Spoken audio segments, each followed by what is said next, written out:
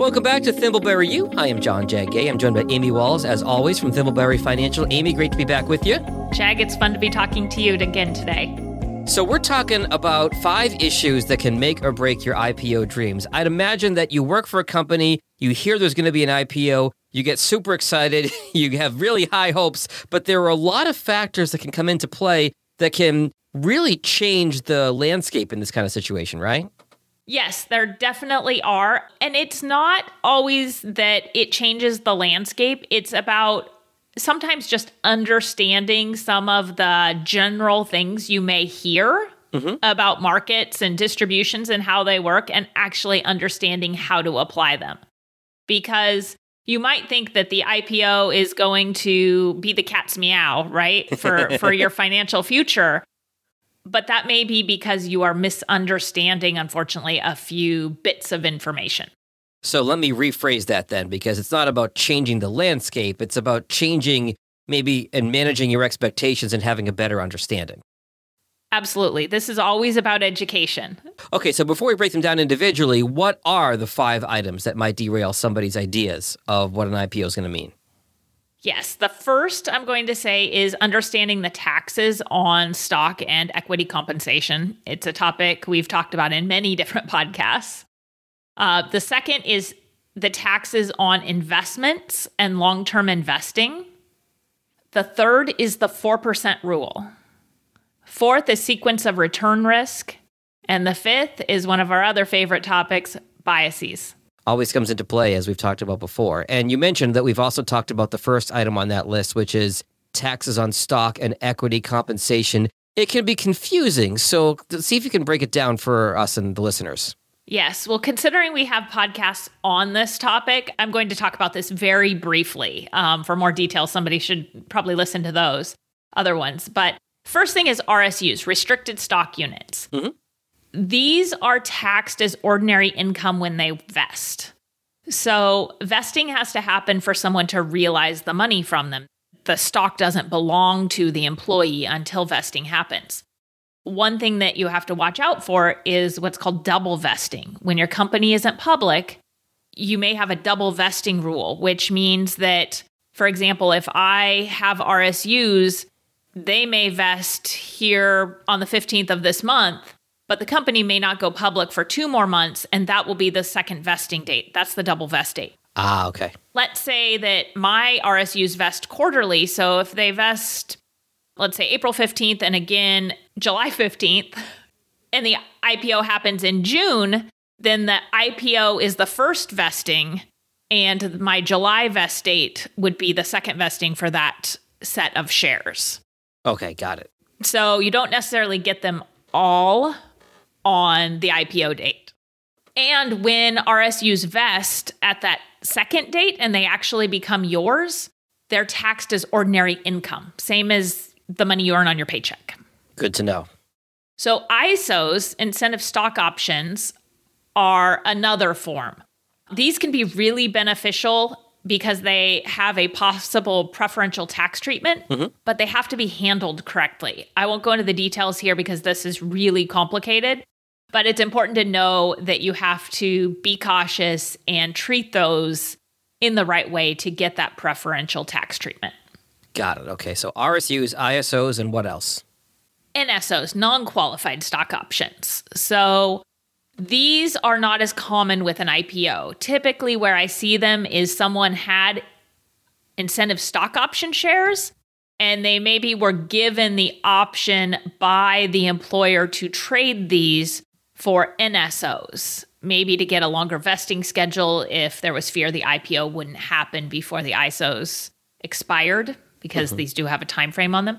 So with a non-qualified stock option, you have to exercise the stock option, which means you have to buy the right to buy it at a different price. So for example, if the stock price is $48 when you do this, but you have the right to buy the shares at $1, you're going to have a $47 gain that is taxable as ordinary income.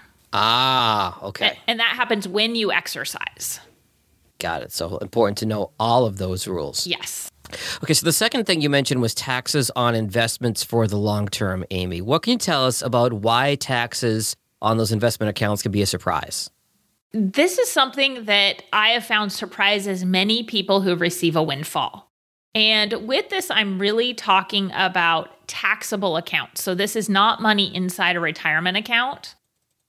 We talked about this in the very first podcast on tax diversification.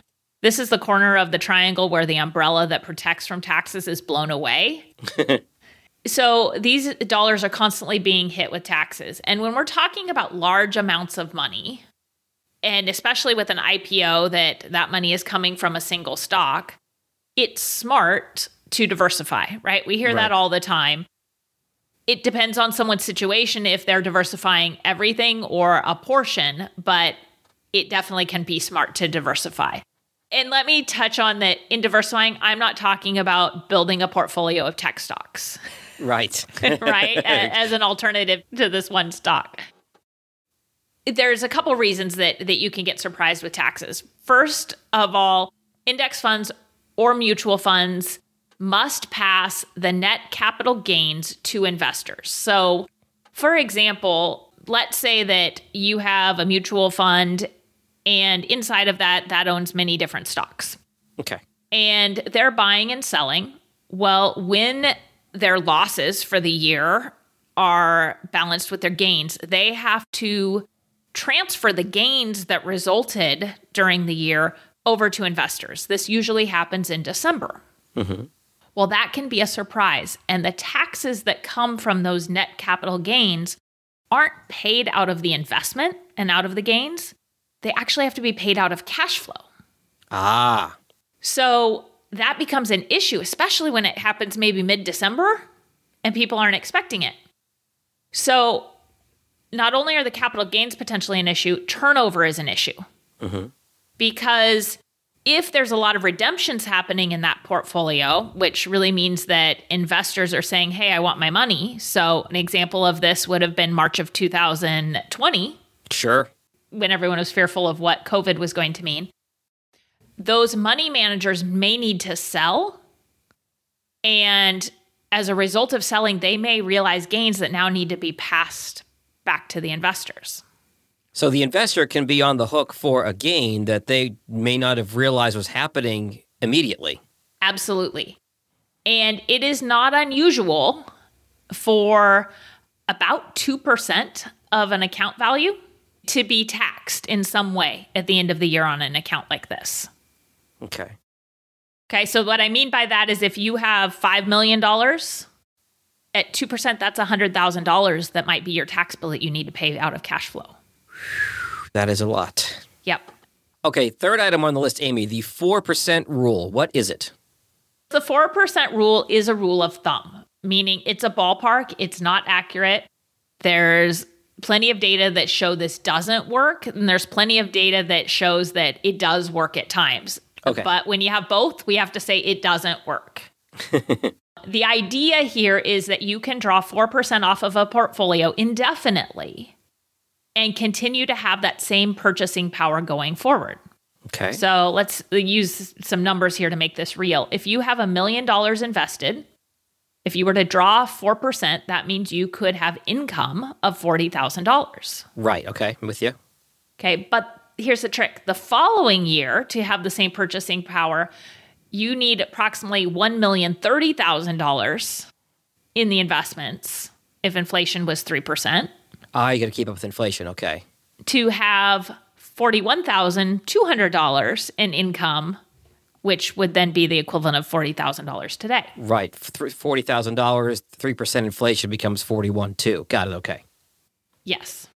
So the issue that I hear with this 4% rule is that people look at it and say, great, if I've got $1 million, I have $40,000 that I can spend. Or if I have $5 million in our example earlier, I have $200,000 I can spend. Yep. But the 4% distribution goes to all of your expenses. So right now, if we're talking about that taxable account where the umbrella blew away, you still have to cover the tax bill. Oh. Right? Because I'm imagining you don't have the cash flow sitting around to cover, in our example of $5 million, a $100,000 tax bill that might be there. Yeah. Not exactly in the couch cushions. Yep. With the right strategies, we can bring that tax bill down. But somebody should know that that could be the case. And so that really only leaves maybe $100,000 of actual spending money. And depending on what your dreams are, that can be a big surprise. To boil that down, that idea of taking 4% of what you've got, that doesn't include the taxes. So once you're taking taxes out, that 4% might be 3% or 2% or something less than 4%. It's not the money that you thought you were getting when you took that 4% out. Yes, and it's even less if we're talking about money in an IRA, because then you're taxed at an ordinary income tax rate. Got it.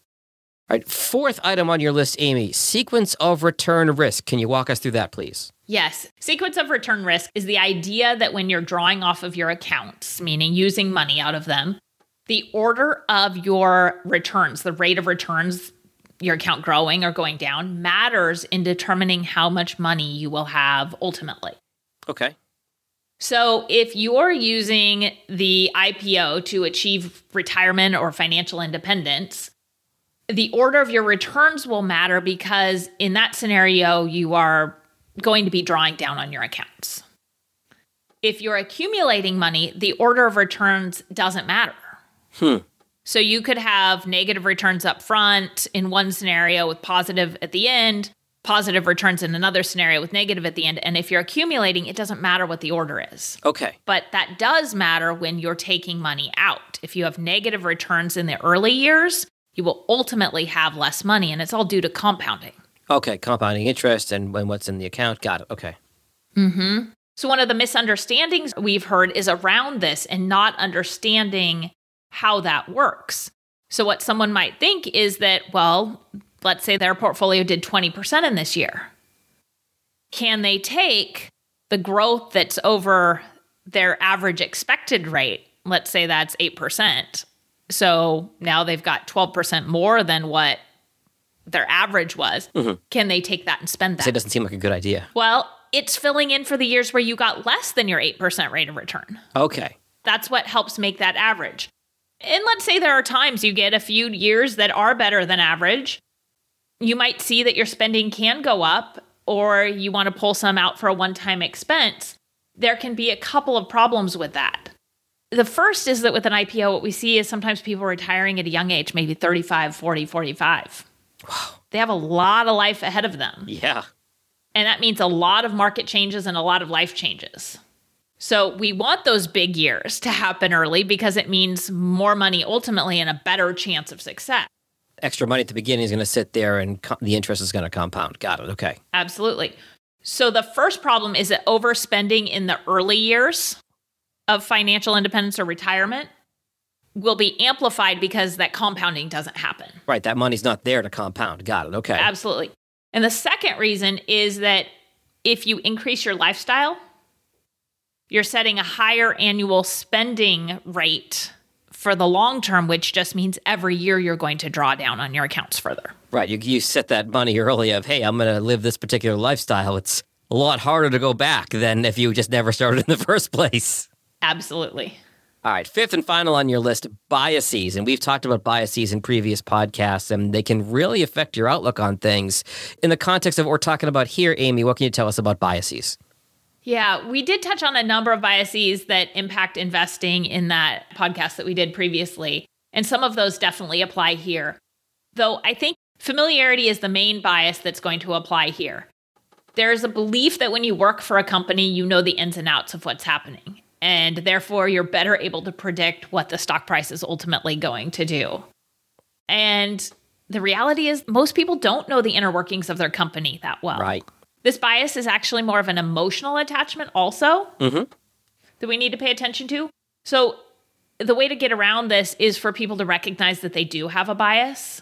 And once you can recognize that, you can create a strategy for how to handle the stock or options that make sense outside of what that bias is. You need to look at it more objectively instead of saying, hey, I work for this company, I believe in this company, everything looks good. But like you said, you may not know what's going on. You may have an unusually favorable opinion of the company just from only seeing it from the inside. You've got it. So a lot of things to think about. A lot of people have some ideas in their head of what an IPO might mean if that's the route that their company is going. But as we've discussed today, Amy, there's a lot of things to consider that you might not see at first blush. So if somebody wants to come talk to you, if their company is having an IPO coming up, or if they want to talk about their financial future in general, what are the best ways to find you at Thimbleberry? They can find us on the web at thimbleberryfinancial.com or by giving us a call at 503-610-6510. Great stuff. As always, Amy, we'll talk again soon. Yes, sounds good. Registered representative, securities offered through Cambridge Investment Research, Inc., a broker-dealer, member FINRA SIPC. Investment advisor representative, Cambridge Investment Research Advisors, Inc., a registered investment advisor. Cambridge and Thimbleberry Financial are not affiliated.